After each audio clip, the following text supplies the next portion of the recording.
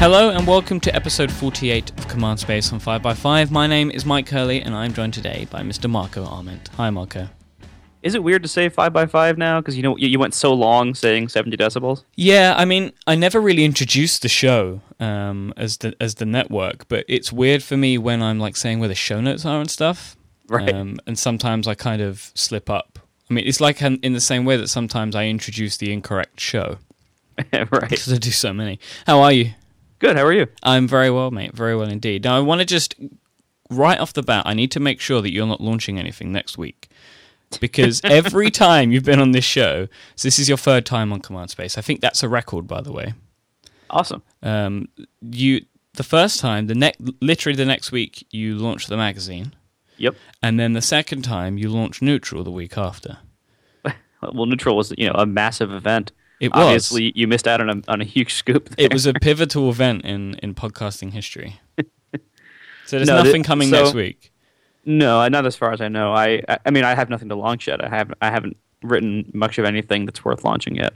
But I do plan to launch something, hopefully alongside the release of iOS 7 this fall. I'm gonna talk to you about that a little bit later.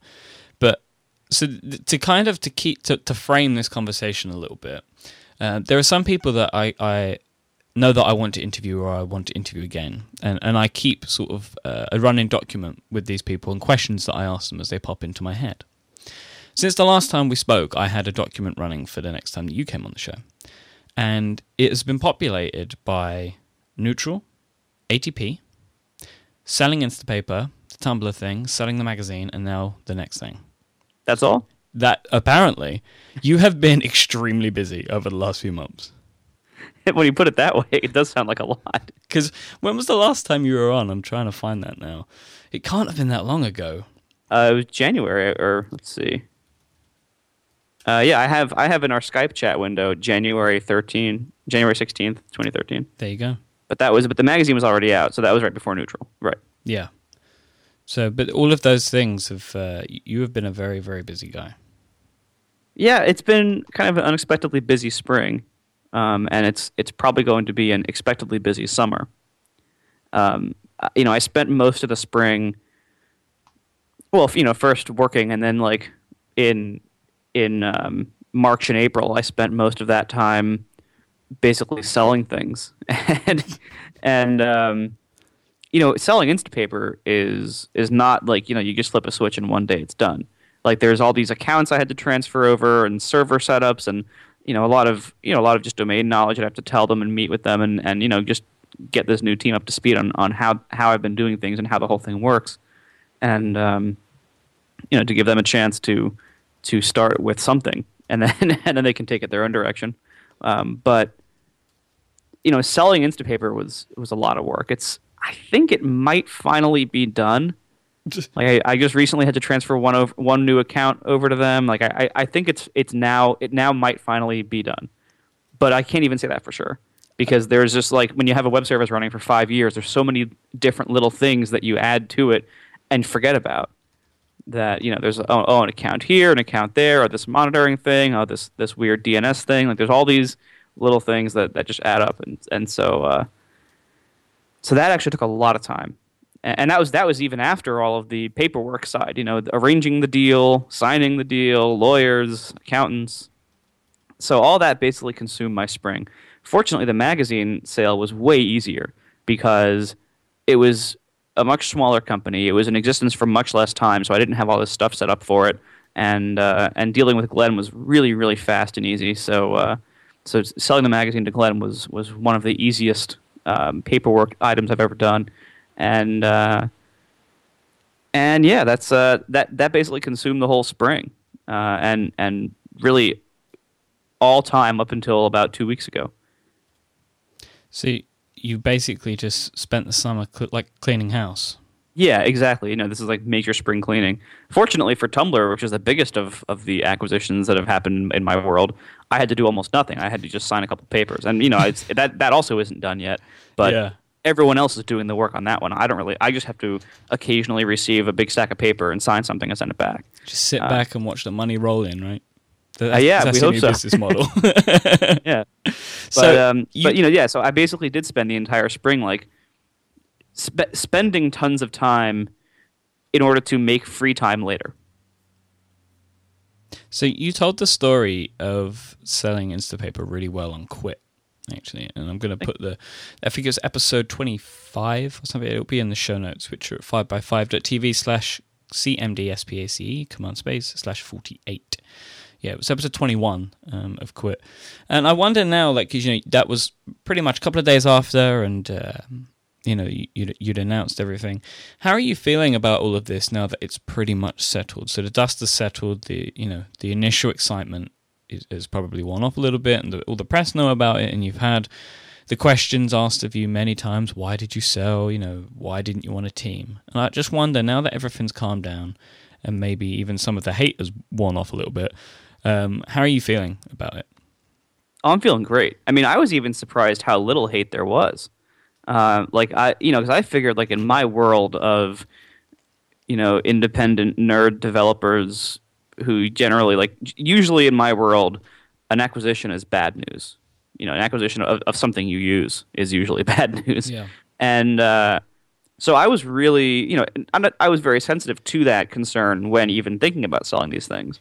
And that informed my decisions of who to sell it to and on what terms. But I still thought, I'm going to get a lot of crap for this, and especially in the case of Instapaper, because it was just much bigger. And so I really didn't. I mean, I was really very pleasantly surprised, because the fact is, some small portion of Instapaper users like follow me on Twitter and know who I am, but that's a pretty small portion. And the reality is, the rest of the user base really doesn't give a crap who owns it.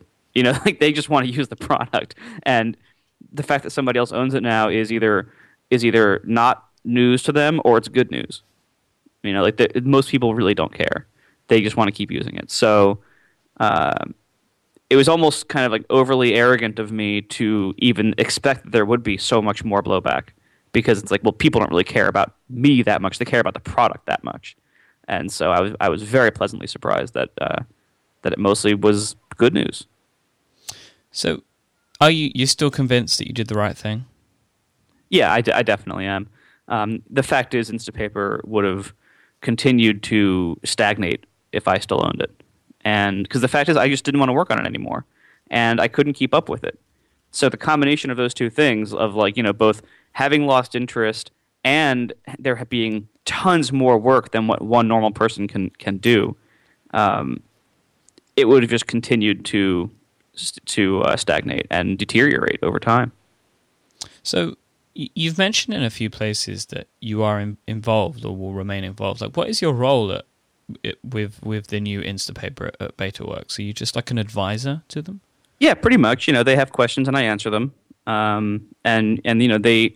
We had a couple of long meetings earlier on in the acquisition where I was basically telling them, like, okay, here's why I did things the way I did. Here were my plans for the future. Here's what informed those plans and why I was planning to do those things. And so they can now take that, and they don't have to do what I was planning because they own it now. So, they can do whatever they want with it. But they still, like, they wanted my input, and they wanted, because they care about the product too, and they care about keeping the customers happy and keeping the spirit of the original product alive. So it's in their best interests to not screw it up, and I don't think they will. Are you worried at all that they might make changes or do something to the product that you never wanted? Oh, I'm sure they will, but that's the reality of selling it, because what I also didn't want was for the product to sit around and slowly die, and that's what it would have done under my leadership. So, like, the fact is, like, when you sell something, you're giving up control, and it's going to be taken in different ways. They're gonna, if they add some feature I don't like, I'm gonna have to deal with that. Or if they change something that was like my baby, well, I'll have to deal with that too. And that's just part of selling it. That's always a risk, but I just have to look at the alternative. I think it's interesting to think about. Look at like Tumblr and Yahoo, and people. A lot of people said, well, what if Yahoo's going to ruin Tumblr? Which I don't think they will, but you have to look at the alternative. The alternative is not that Tumblr would have continued on exactly as it was, 2 months ago. The alternative is that Tumblr might have ruined Tumblr.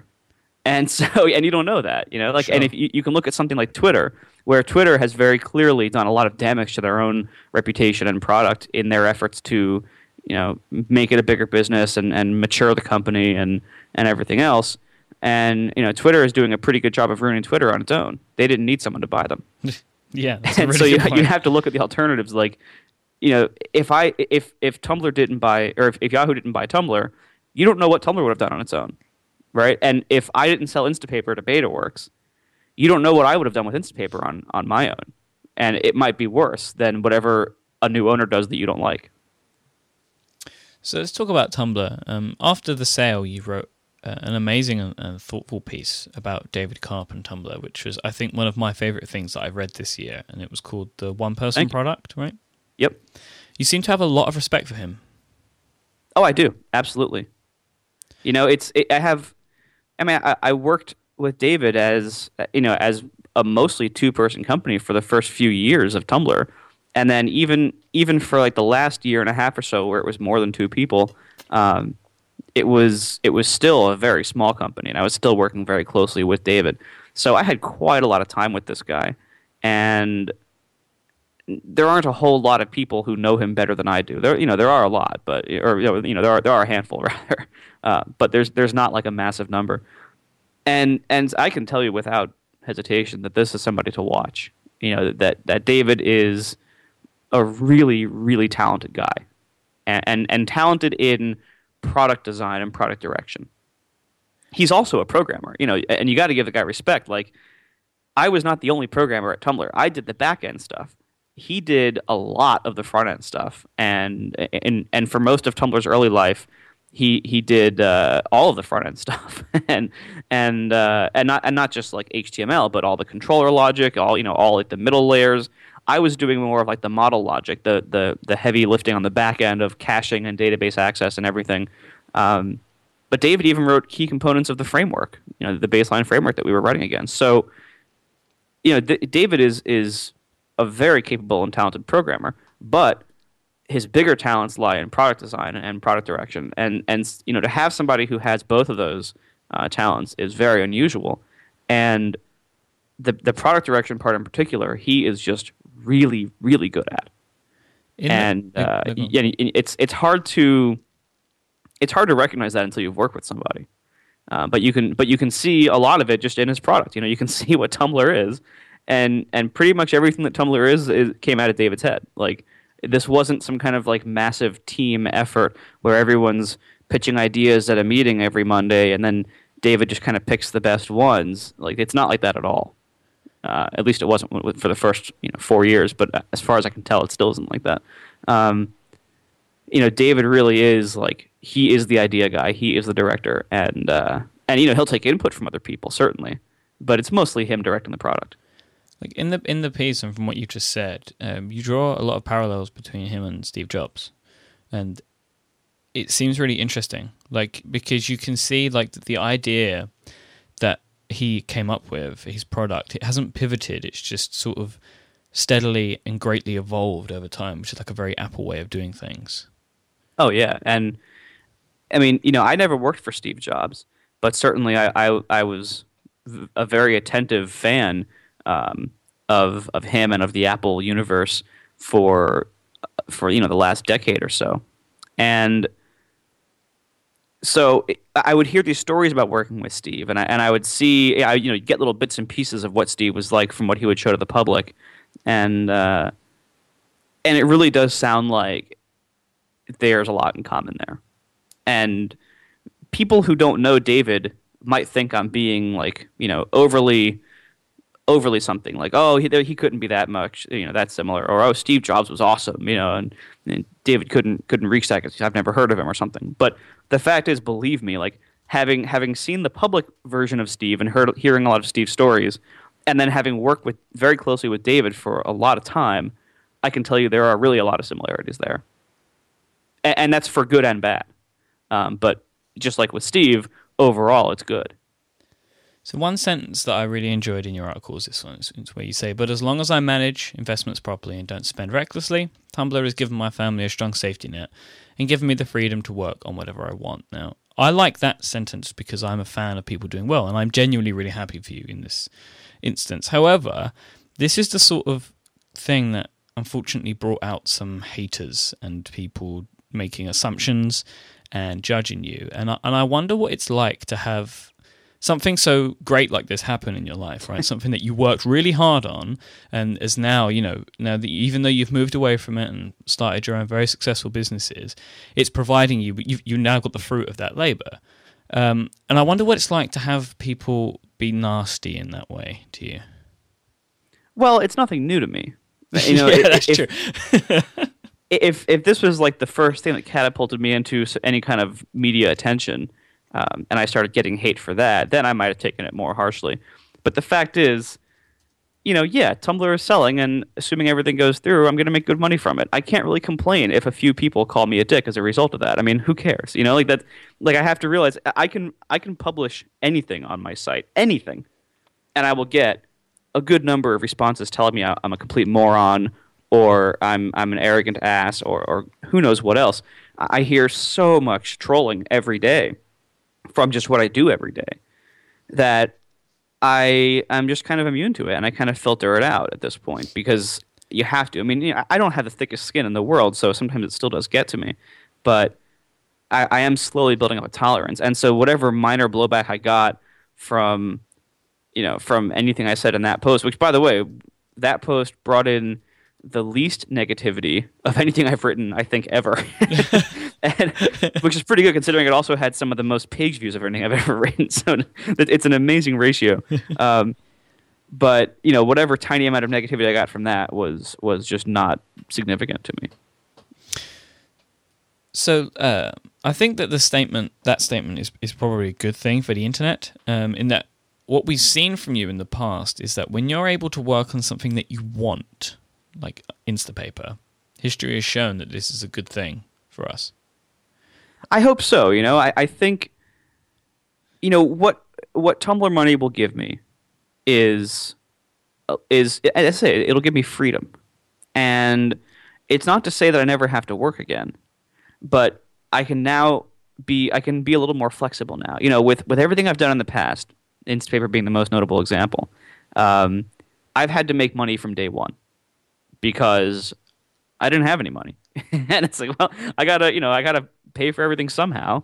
And once I took it full time, then the pressure's really on. Because then, I got to pay for health insurance, and I got to pay all these additional taxes when you're self-employed, and all this other stuff. And so, it was, I had to make money immediately, and I had to make a good amount of it, every month, just to pay basic expenses and live in the state of New York. Thanks, taxes. And New York State's the worst. And so now I will have a buffer. And so, my next project, I don't need to make money from day one. I would like to. I'm going to try to. But I don't need, it's not a major requirement. If it takes 6 months before it starts making any kind of significant money, that's fine. I can deal with that. And so that'll allow me to be more experimental. It'll allow me, if I want to go into a market that maybe isn't that profitable or maybe isn't that big, I can do that. If I want to go into a market with aggressive pricing, I can do that. There's all sorts. If I want to, go into something that has high server costs from day one, I can try that out. So now I have all this freedom, and that's immensely valuable to me because the necessity to make good money from day one is now a little bit lessened. It's like you're venture backing yourself. Kind of, except that I'm still the same person with the same priorities. So, I'm not going to lose money for 5 years. Yeah. That's not, I mean, that would be extremely irresponsible of me. So I'm not going to do that. But it is like you're in startup, like the startup mode, as it were.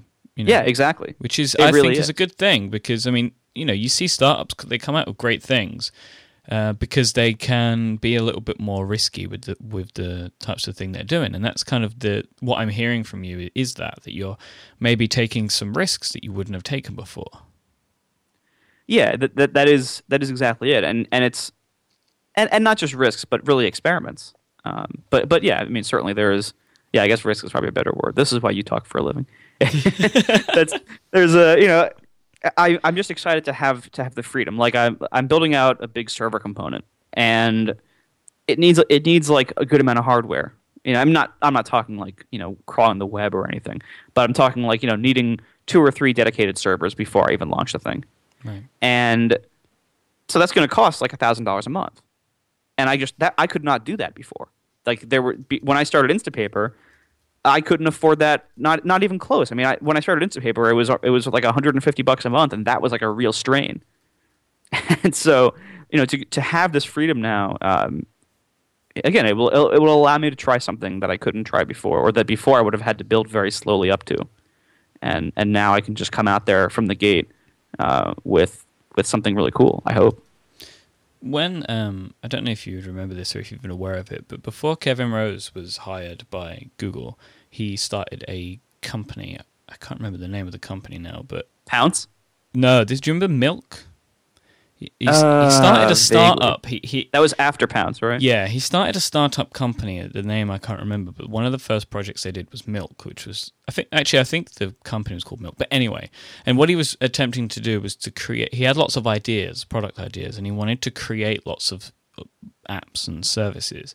And his idea was in such that if one didn't work, like if it didn't meet the goals that he wanted, whether it had users or not, he'd shut it down. And obviously that's not what I'm saying you're going to do, but the way that you're talking reminds me of that. Like I have these ideas for things I want to try that are not necessarily sure things, but I want to give them a go, and I'm just willing to see what happens.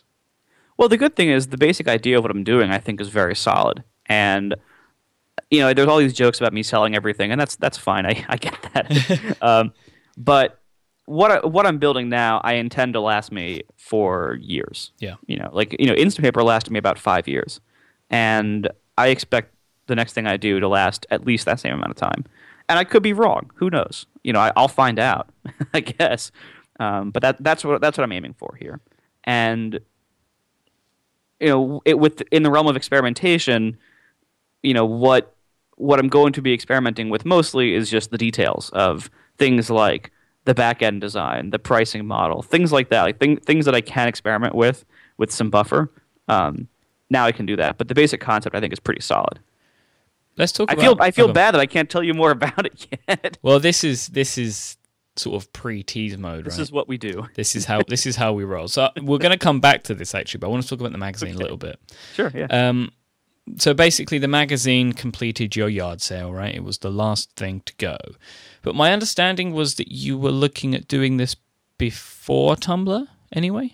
Yeah, Glenn and I were talking about that and pretty much had it pretty solidified about a month and a half before the sale. And so that was like a few weeks before the Tumblr news started rumbling. And in fact, we were joking, like, during the Tumblr stuff happening, we're like, oh, this is going to be hilarious when we announce this.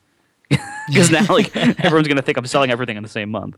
But yeah, it was in progress beforehand because, the reasons why I sold it, which are basically that I had created a job that I didn't like for myself, and all the stuff I did like was very front loaded, and so like all the stuff of making the app and designing the product, I love those things, and that was all like at the beginning of the project. Yeah. And then after that, it becomes running a magazine every 2 weeks and cranking out content and dealing with writers and illustrators and doing a lot of paperwork and just invoices and checks and sorry, I don't know how to pronounce checks with the Q in the middle like you do. Checkways, we call them. There you go.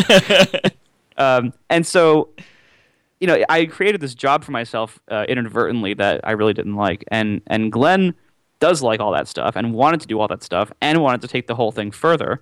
So I said, yeah, this makes a lot of sense actually. So let's just do it. And it was one of the easiest things I've ever done. I mean, he and I had basically all the same thoughts on terms, on pricing, on the transfer process. I mean, everything. It was ridiculously easy.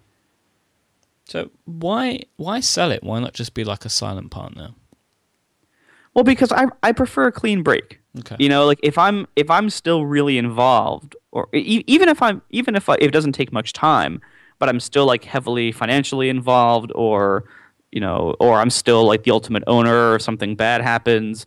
To be involved in any way like that, it weighs on your mind on some level. It's something that you have to keep in the back of your mind, and I don't like having too many of those things because I stress out about them. And so I can't just have something partially in the background. I can't do that. I also learned with Instapaper and the magazine that having those two at the same time, I learned that I'm not very good at juggling multiple things of the same type. I can do a blog, a podcast, and an app because those are three very different kinds of things. They're very different kinds of creativity, very different kinds of work, and they satisfy different parts of my mind, I guess. But having multiple apps, I just can't do that. Like, I have a very hard time splitting my attention between them. I have a very hard time being motivated to work on one or the other, whichever one I don't really love at that moment. Like, it's very hard for me to do that. And so I had this project I wanted to do, and I had already sold Instapaper, and I had this project I wanted to do this fall, and I'm like, what? The magazine is just going to be an interruption for me every 2 weeks. And it's going to be this thing that I have to be responsible for, this thing that I have to worry about and think about. All of that for a job I don't really like. Yeah. And so that's why I decided to sell it. It was not about money concerns necessarily, but just getting it off my plate completely. Just removing one thing that I'm responsible for. So, do you think that if you hadn't decided to sell Instapaper, that you would have made the decision to sell the magazine? I don't know. It's hard to say. Probably. But it's very hard to say because I started the Instapaper sale process back like in February.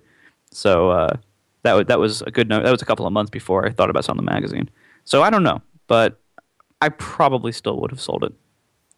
So now that you've gone through this, and you've gone through selling your own stuff, and some being more big and legally than others, and you've been through seeing what it's like for a company to receive such a major buyout and stuff like that. Have your opinions at all changed on this stuff, like VC stuff, buyout stuff? Because historically you've been quite, and I guess you were making jokes about this. So historically you've been kind of vocally against these types of things.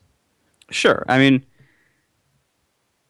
selling things, as an independent, selling to somebody bigger or somebody different, so that you can move on, that is a very good thing, I think. Because otherwise, I mentioned a little bit of this on Quit, so I won't go too far into it, but otherwise, like, you're kind of locked in. You can't quit your own company.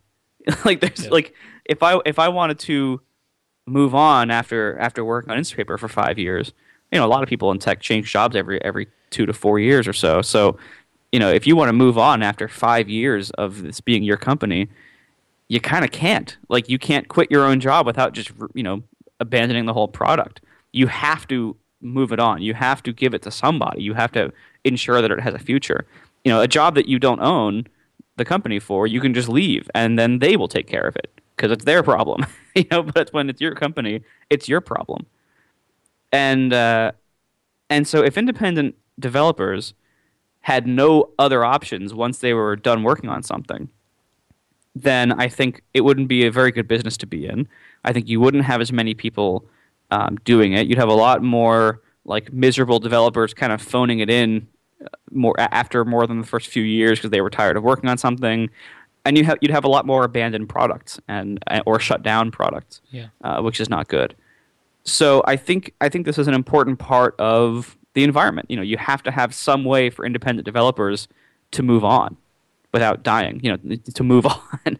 And so from that end, I don't think I ever really had a problem with that. But it doesn't usually happen with big public things.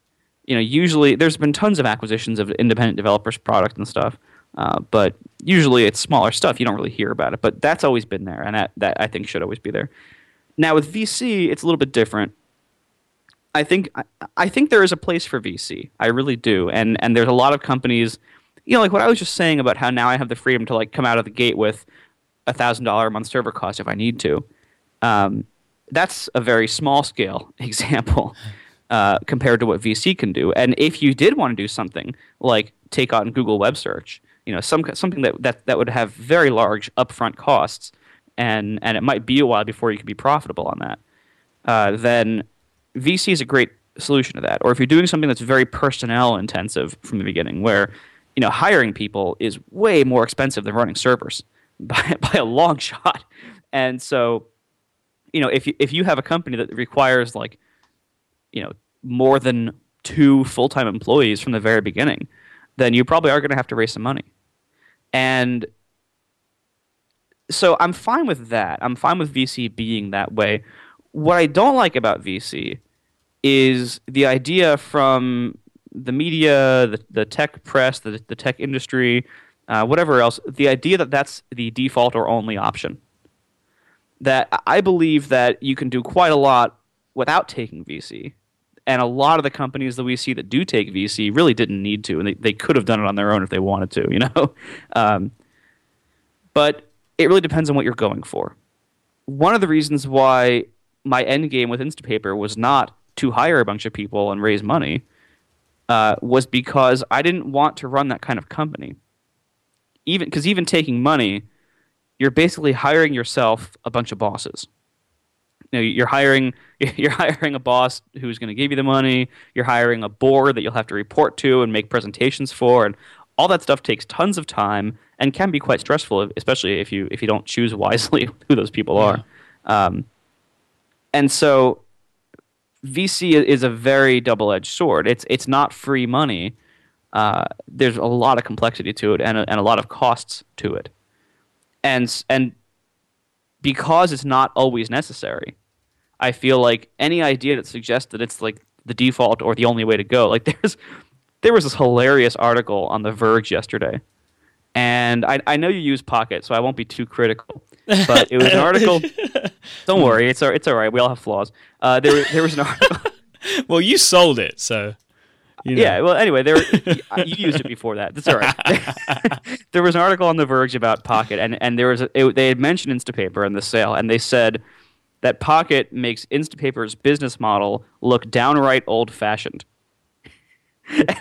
I just laughed my butt off because I'm like, what? Like, making money is old-fashioned? That's and not taking VC? And the funny thing is, I can totally see why the author wrote that. I don't even know who the author was, but I could totally see why they wrote that, because that is the common wisdom in this industry right now, is that VC is the way to go. And if you are charging money for something and being profitable from the beginning, that's crazy talk. Why would you do that? So I totally see that there is this belief in our industry that VC is the right way and the only way. Yeah. And I just think that's just bullshit. Can't say any more than that. Right. So on that, let's go to a sponsor. No, that's a good. No, you've kind of summed it up the way that I thought that you would. Like that there are times where these things make sense. And yeah, I appreciate what you're saying. Like it is strange, especially from hearing that from that article, is that it's weird that you're. It's weird to say that making money is old fashioned and that that sort of business model, like you pay us and then we make money and then we make money so we can continue making things. Right.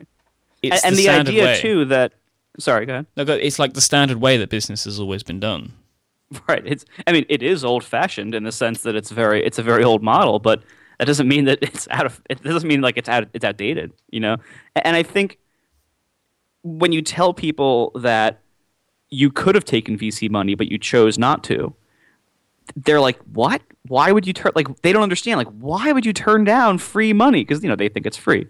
Yeah. And, the idea of, I'm not driven by money.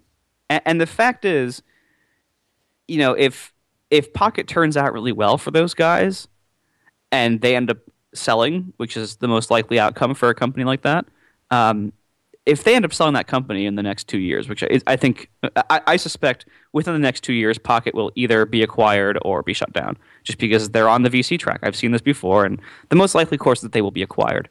And, they're probably going to be acquired for a much higher price than what I sold Instapaper for. And, of course, it's going to be divvied up in a lot more different ways. and they're probably going. The founder, he might make more than I made from Instapaper. I don't really know that. I don't know his details.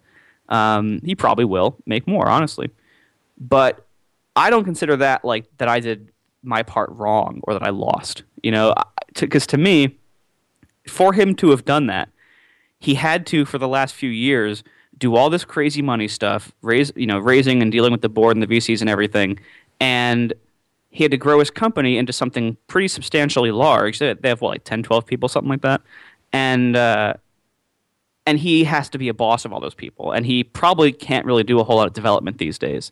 And there's all these costs, all these differences in what he's doing versus what I've been doing, and I like the way I was running things. And I like being the one person. I don't want to be a boss to a bunch of people. I don't want to have to deal with VCs and a board. I don't want to run a big company. And I want to keep programming. I want to keep doing things myself. I really enjoy that. And so even if at the end of the day he ends up making more money for himself, I don't consider that a loss because I've been doing what I've wanted, and I didn't want what he's been doing. You did things that were the right way for you. Exactly. And that's a good thing. If he wants to do his thing that way, good. People should do what they want to do, And it's good that we have options. And so that's, so what I'm saying is like, it isn't all about who can make the most money eventually, someday maybe. For me, it's about what do I want to do? Because the fact is, if after a certain point, money starts meaning a lot less. It doesn't buy happiness. It buys options a lot of times, and sometimes it can buy necessities at the lower levels. But once you're above a middle class income, every additional dollar you get matters a heck of a lot less because it doesn't materially affect your life that much, And so it's a lot less important to try to keep chasing how am I going to make more and more and more, and it becomes a lot more about am I doing what I want to be doing. And so that's why I'm saying For me personally, I think I won. And that's not to say that anyone else in this business lost. If Pocket and Readability and Evernote and all these people, if they're all happy, then we all won. That's a nice way to put it. Let's take a quick break, and then I want to talk to you about what's next for Marco Arment. So we'll take a quick moment to thank our sponsor, who is Squarespace.com, who give you absolutely everything that you need to make an amazing website. Squarespace is a fully hosted, completely managed environment for creating and maintaining a beautiful website, blog, portfolio, business site, or even an online store. It doesn't matter how experienced you are with putting websites online, because with Squarespace, you can build something in minutes that looks amazing. You don't have to worry about all of the nasty stuff like hosting, scaling, integrating with social services like Twitter and Facebook, or any of it, really, because Squarespace have it all in one package. They have beautiful themes. They all feature responsive web design, so they look fantastic on any device, no matter how people are visiting you. And you can build your pages in Squarespace with their very powerful page-building system called Layout Engine, which allows you to drag and drop custom layouts for each of your pages in seconds. You just choose the types of content that you want and drag and drop them and resize them all within the web browser. It's like it's a native application. You can make your site look unique. You don't have to worry about statistics. You don't have to worry about installing anything like that because it's all built in with Squarespace. And they have iOS and Android apps so you can view your stats and see who's coming to your site, but also manage and post to your site on the go. You have amazing features like Squarespace Commerce as well, which allows you to add a fully integrated store to your website. So you can accept payments, sell physical goods, digital goods, manage your inventory, and so much more. They have 24/7 customer support. You can get domain names if you buy one of their annual plans, and they're free and integrated for you, or you can integrate your own custom domain in just a few clicks. Squarespace is an amazing package. I want you to go and try it out for yourself. Go to squarespace.com. You can sign up for a free trial there and find out more information. Squarespace plans start at $10 a month for their standard plan and $20 a month for their unlimited plan. Sign up for a year, you'll get 20% off that price. Sign up for 2 years, you'll get 25% off. And don't forget to use this code at checkout and you'll get 10% off your first order. That code is 70decibels6. That's 70decibels and the number 6. That will give you 10% off. So go check out Squarespace, everything that you need to make an amazing website.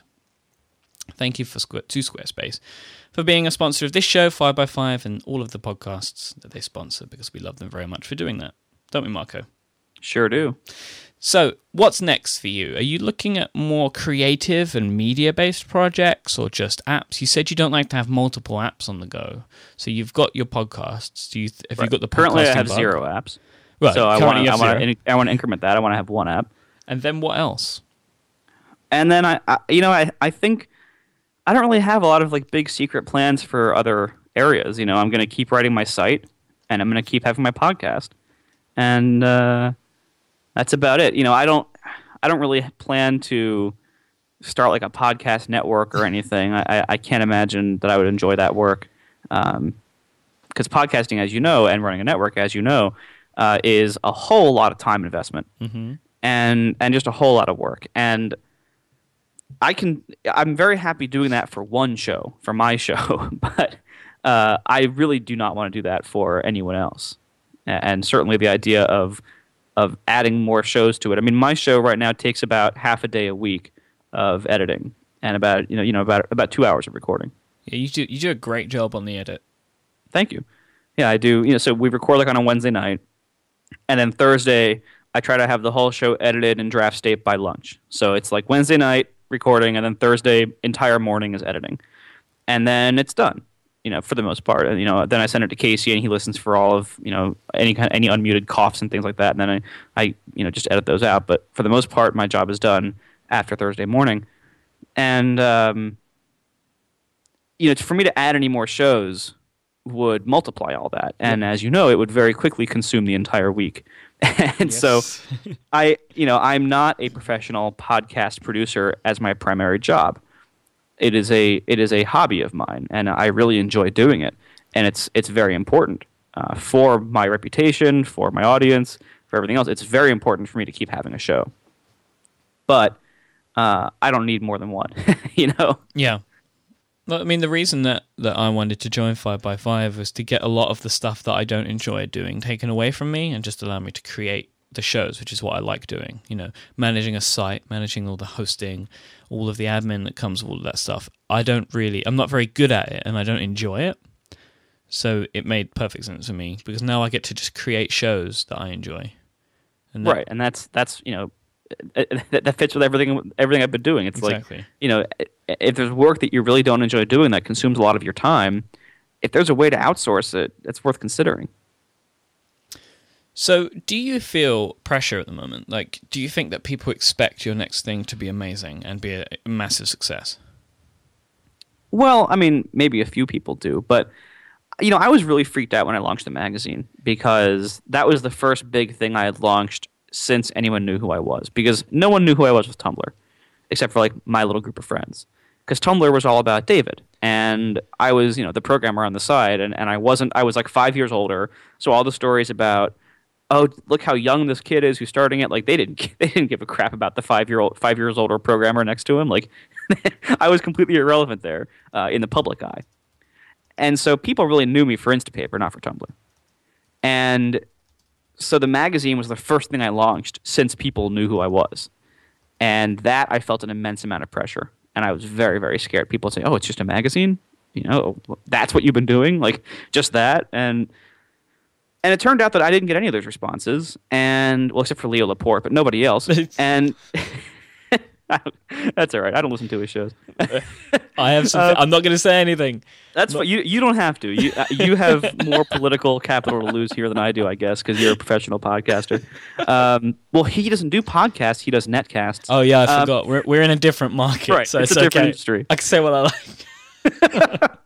like. And so I felt all this pressure for the magazine, and then it turned out to be unfounded. It turned out people loved it, and even doing something like a magazine, where that's a pretty old idea, just doing it my way. I didn't have to like invent a flying toaster.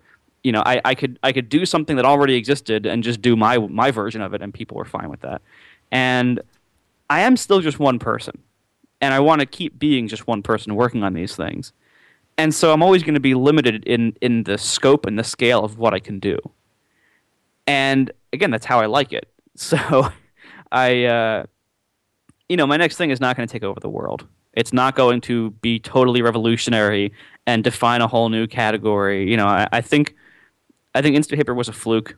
and I don't think I'm going to be defining a whole lot more categories in my life. I mean, that's usually when you define a category, it's kind of luck, and, and so I'm very happy to have done it with Instapaper, and I'm fine leaving it at that if that turns out to be that way. So I'm not setting up expectations that I'm gonna like take over the world here. I just want to do the kind of app I want to make and do it my way. And some people are going to like it, and a whole bunch of people are never going to hear about it, and that's fine with me. So you just attended WWDC. You were there. You had a ticket. I did. Did the announcements that Apple made, I'm sure some of the NDA stuff as well, which obviously we won't talk about, but did it affect or reinforce any decisions that you've made about your project or inform any new ones? Well, the biggest thing was that I had intentionally, my project has a web component and an app component, like Instapaper, and I had intentionally not written any iOS code yet because I knew I had been hearing these rumors that iOS 7 was going to be really different, and I figured, all right, well, with my timeline here, I can probably require iOS 7 because there's no way I still have no iOS code written. So even today. So I know that, I'm not going to have this thing out before iOS 7. That's unrealistic. It's going to be hard enough to make that deadline. And so I knew I could require it. And the reason I didn't do any iOS code before then was that because I knew things were going to be changing or potentially changing, I thought, you know what? I don't want to go into this with a legacy code base, even if the legacy is 1 month old. I don't even want to design it. Even in my head, I don't want to design the way this app is laid out, the way it looks, anything like that, until after WWDC. And because I want it to feel native on iOS 7. And I beforehand I was thinking, okay, what if they introduce a new navigational paradigm? Like we've always had the tab bar and we've had the navigation controllers where you push all the cards around and everything. And recently we've started seeing apps that do like the basement with the hamburger and stuff like that. Or the magazines, which is more like an attic because it floats above it. It's the worst name. Isn't that great? It's just so bad. Hamburger basement. It's just... Yeah, you would never want to combine those two things. Or an attic, for that matter. It's not that much better. No. So, I think a basement's worse. But anyway. Obviously the world was experimenting with different navigational paradigms, and I figured, what if Apple adds some kind of new standard for this is how apps that have navigational layers, this is how they're going to be laid out, or this is how they're going to be structured. And so I thought, I don't even want to design anything about how the app is even laid out until after the conference, and then I'll make the decisions. And so that's what I did. And so I went there with no iOS code. I had a few proof of concepts for some of the back end stuff, but I had no interface code. I'm going to start, I'm still working on the web thing now, but I'm going to start probably next week by going to Xcode and saying file new project. And that's immensely freeing. And to be able to start that with something, iOS 7 did change a lot. All the things that I thought, maybe we'll get one new navigational paradigm, or maybe we'll get a significant new theme of some sort. They did way more than I thought they would. And so there's a whole lot of new stuff to play with, a whole bunch of new APIs. There's tons of new stuff to think about, to design around, to design for, and to write against. And so I couldn't be happier with the timing of this. I mean, it's really, by a combination of a small amount of foresight and then mostly luck, I ended up being on the verge of starting a new iOS project right as all this new stuff had changed, and also having a clean plate when it happened. I mean, this is a ridiculous opportunity, and I really hope I don't blow it. So this is why I'm going to be working very hard this summer. In regards to design, are you going to be working on the design yourself, or are you going to be bringing in people to do that? Because design is very different now in iOS 7. One thing is that I obviously want to do the structural design myself, and I usually have done that, and it's usually worked pretty well. The actual graphical stuff, things like icons, artwork, colors, maybe some of the spacing and text choices. Color is so important now as well, isn't it? Yeah. Like the highlight colors and stuff. Exactly. So those I will outsource to people who are better at that. probably Pacific Helm. But the rest of it, like the layout of the app and like, you know, even like what's on certain screens or how you get to certain things, that I want to do mostly myself because I really enjoy that work. And that's, you know, that's basically how I did the magazine, which was, you know, I did most of the decision making and structuring of the magazine's interface. And then Pacific Helm helped me on a lot of the, like, you know, the visual details of it. And so I'm planning on doing the same thing. But it's going to be hard because this is very new to us. You know, with previous versions of iOS, you know, we had the iPhone for a year before there was even an app store, before you could even develop for it officially. So we knew how iPhones were supposed to work. We knew how iPhone apps were supposed to be designed and supposed to flow and supposed to look. And we had all that information for a year before we could even make an app. Yeah. And now all that's out the window. Well, not all of it, but a lot of it is out the window. And so I wasn't going to be brave enough to install the beta on my main iPhone at the conference. I did install it on a 4S that I had, my old 4S, but I don't have data service on that phone. I don't carry that phone, so I'm not really using it. So what I'm planning on doing is actually installing whatever Beta 2 is. I'm going to install that on my main phone immediately. Wow. And whenever we get that, because I need to learn this OS. Yeah, you do. I need to learn how it works and what's expected of apps in it. And there is no better way to do that than to immerse yourself in it. So, like, I got an iPod Touch and put it on there, just so I could, you know, see what's going on. Like, I got one of the new ones because Everyone does that. Yeah, I mean, I was able to pick it up quite cheap because I bought it in the States. So, yay, conversion. Right. And it feels like it feels like a. So, you know, I've played around with Android and I have a Windows phone here as well. And iOS 7 feels like another one of those. Like, it doesn't feel like... It feels totally different. There are so many things that are different in the way that things are done and the way you think about things. It does, to me, feel like I'm using a totally different OS. It's very interesting. It's very strange. Oh, yeah. And I'm not saying that I'm going to get the design right on the first try, because I won't. No one does. But yeah, I think it's going to take us like a year or two to really get a good feel for how iOS 7 apps should work and should look. And even iOS 7, there's all these new things that I think were talked about in the keynote, so I don't have to worry about NDA stuff. Things like dynamics, where there's like a built-in physics engine, sort of, and you can like make things bounce around and stuff like that. You can see that in all the demos, though, like the message ones and stuff. And that's where I like it the most, like where they like collapse and bounce together and stuff. Right. And so we have that. We have all these ridiculous new animations. Things can swoop in and blow up and collapse, and all these translucent layers and everything. I think we're gonna have a period of experimentation with all these new capabilities we have. And at first, people are gonna go overboard, and we're gonna have everything bouncing all over the place, and it's gonna be kind of annoying. And then eventually, we'll tone it down, and we'll realize, like, okay, this is like the better version of that. This is how we should use these things, and then we'll have a nice stable platform that we're designing for.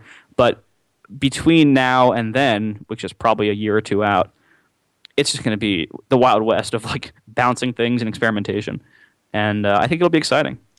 So you wrote a post last week, I think it was Fertile Ground, which will be in the show notes, where you talk about some of this stuff and how we're entering a new era, because there can be, I mean, this is the worst word, but I can't think of a better one, like disruption in certain, I was going to say verticals. What is wrong with me? That's rough. That's terrible, right? Categories, that's better. So, like, you've got your Twitter app and your RSS app and all that. In theory, they're all going to change. And there are opportunities for new developers or for developers that maybe hadn't been so successful to get in there quick and make the changes that they need to make, and then when the first day comes for iOS 7, they're the apps that will get featured and they're the apps that will be downloaded. I'm sure that Apple will be really on the hunt for the day of iOS 7 and potentially the new iPhone to put these new apps, as they always do, that are made for iOS 7 right on the front page of the store. So I guess it's a bit of a rush at the moment, right, to get it ready in time for everyone.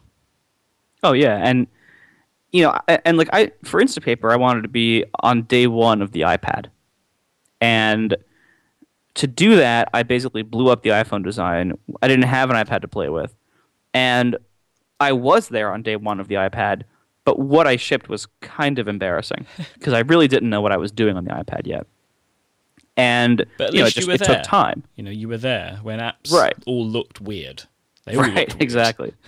And so I think iOS 7 is going to be a very similar kind of thing. I mean, it's better now that we at least have a few months that we can install it ourselves on our devices. So that gives us a huge advantage over what the iPad launch was like because none of us had devices. But it's still going to be like, yeah, we're all going to try to be there for day one. But what we ship is going to be weird. and we're probably going to look back on it in 2 years and say, oh, I can't believe I shipped that. But so that's why it's going to be interesting. The whole thing with the Fertile Ground post is that I really do believe that this is really going to shake things up because everything designed before iOS 7, if you run it on iOS 7, it looks and feels really old and dated. And there's going to be demand for apps that are fresh and new for iOS 7. And if you have an existing user base and an existing code base that you have to bring over from previous versions, it's going to be a lot harder for you to be good on iOS 7. And we're already seeing, like I think yesterday was it that Instacast developers announced that they're going to just break free already. Like they said like it's going to be a separate app, separate purchase. Sorry, basically. And I think that's a really smart move. I think we're going to see a lot of developers doing that, where even though it's going to anger a lot of their existing customers, especially if it's like a double payment situation, to say like we're going to have a whole separate app for iOS 7, and the old one's going to be discontinued, and sorry if that offends you. Like I think that's going to be a very common path for developers to take because it's one of the best paths they can take. Like there's not a lot of better options here. Your other better option is you can be a stick in the mud and sit in the past and just keep bringing over your iOS 6 code, or you can attempt to like add iOS 7 stuff to it conditionally. That's going to be really difficult to do well. And so there's other alternatives, but they all I think suck more than just saying, you know what, I'm starting clean here. Because I remember this was like a good thread, like a constant thread in Build and Analyze was sort of cutting off for iOS 6. And at what point you made that switch over, and the magazine was just iOS 6, wasn't it? Yep, and it was really not a problem at all. I mean, requiring iOS 6 wasn't too bad, except for that you lost the iPad 1. And that was the biggest problem. You lost some kind of ancient phone, but who cares? The biggest thing was that you lost the iPad 1. Now with 7, you don't lose any iPads. You still have the same compatibility there. I think you lose like one iPod Touch generation or something. Yeah, that was why they did this new low end. Yeah, that's why they did this. Right, that's going to be a little inconvenient if you have a high percentage of iPod Touch users. That's going to probably suck. But I don't know any apps that do. Maybe games, like where like the iPod Touch is a major part. I mean, with Instapaper, I think the iPod Touch was like 7% or something. It was some really small. And they're all the ones that Syracuse owns, right? Exactly, it's pretty much all Syracuse. So yeah, it was some kind of tiny number for that. That'll depend on your app, but losing the iPad 1 hurt more for me, and I think for most people. But with 7, like if you can require 6, you can require 7, basically. And I bet we're going to see a lot of developers do that. So this is, we spoke about it on the show, and the way that you finish this post is by saying you're going to be invading an existing industry. Of course I am. Because it's the right time to... It maybe wouldn't have made sense 6 months ago, but now you can create something that looks great and works on iOS 7 and snatch up some of the users that are already potentially rebuying from somewhere else. Sure. And the thing is, I probably would have done it anyway, even 6 months ago. Now it's just going to be easier. Well, you're Marco, right? You can do what you want. You just go in, hey guys, I made an app. Buy it. Right. It's that easy. It's always a pleasure having you, Marco. Thank you very much. Where can people find you? Marco.org. And you have your podcast as well? ATP.fm for Accidental Tech Podcast. It's a great URL, that. I can't believe that was available. I mean, FMs are like $75 a year, so that's the only reason why you can get pretty good ones. But still, to have like a 3-letter one, that's pretty good. You got the great music that you have. You have great music for. I really enjoyed the intro for the pre-WWDC one. Poor Casey. That his friend made it, so it's okay. Yeah, but that wasn't on the last episode. I hope that makes a comeback at some point. That was yeah, maybe. Fun. And you're Marco Arment on Twitter, right? That's right. Well, thank you very much for joining me. Thank you all for listening to this week's episode of Command Space. I am Mike Hurley. I am at iMike, IMYKE on Twitter, so you can find me there if you would like. A good note, we have a new show debuting on 5x5 today, actually, so maybe by the time that you hear this, or not too long after, and it's a show called The Prompt, which will be myself, Stephen Hackett of 512 Pixels, and Federico Viticci of Mac Stories. It's a brand new sort of Apple and technology-focused roundtable discussion show, which we'll have to have you on one day, Marco. You can join us if you would so wish. Sure, yeah. I'm looking forward to hearing this show. Thank you. And that debuts today, so you can look out for that, and you can find it at 5x5.tv/prompt. The page is already there with the beautiful artwork, so you can go and do that. And I will be back next week with another episode of Command Space for you, and currently I'm hoping to be joined by Ellis Hamburger of The Verge, so you can look out for that. Thank you all for listening, and until next time, bye-bye. Bye.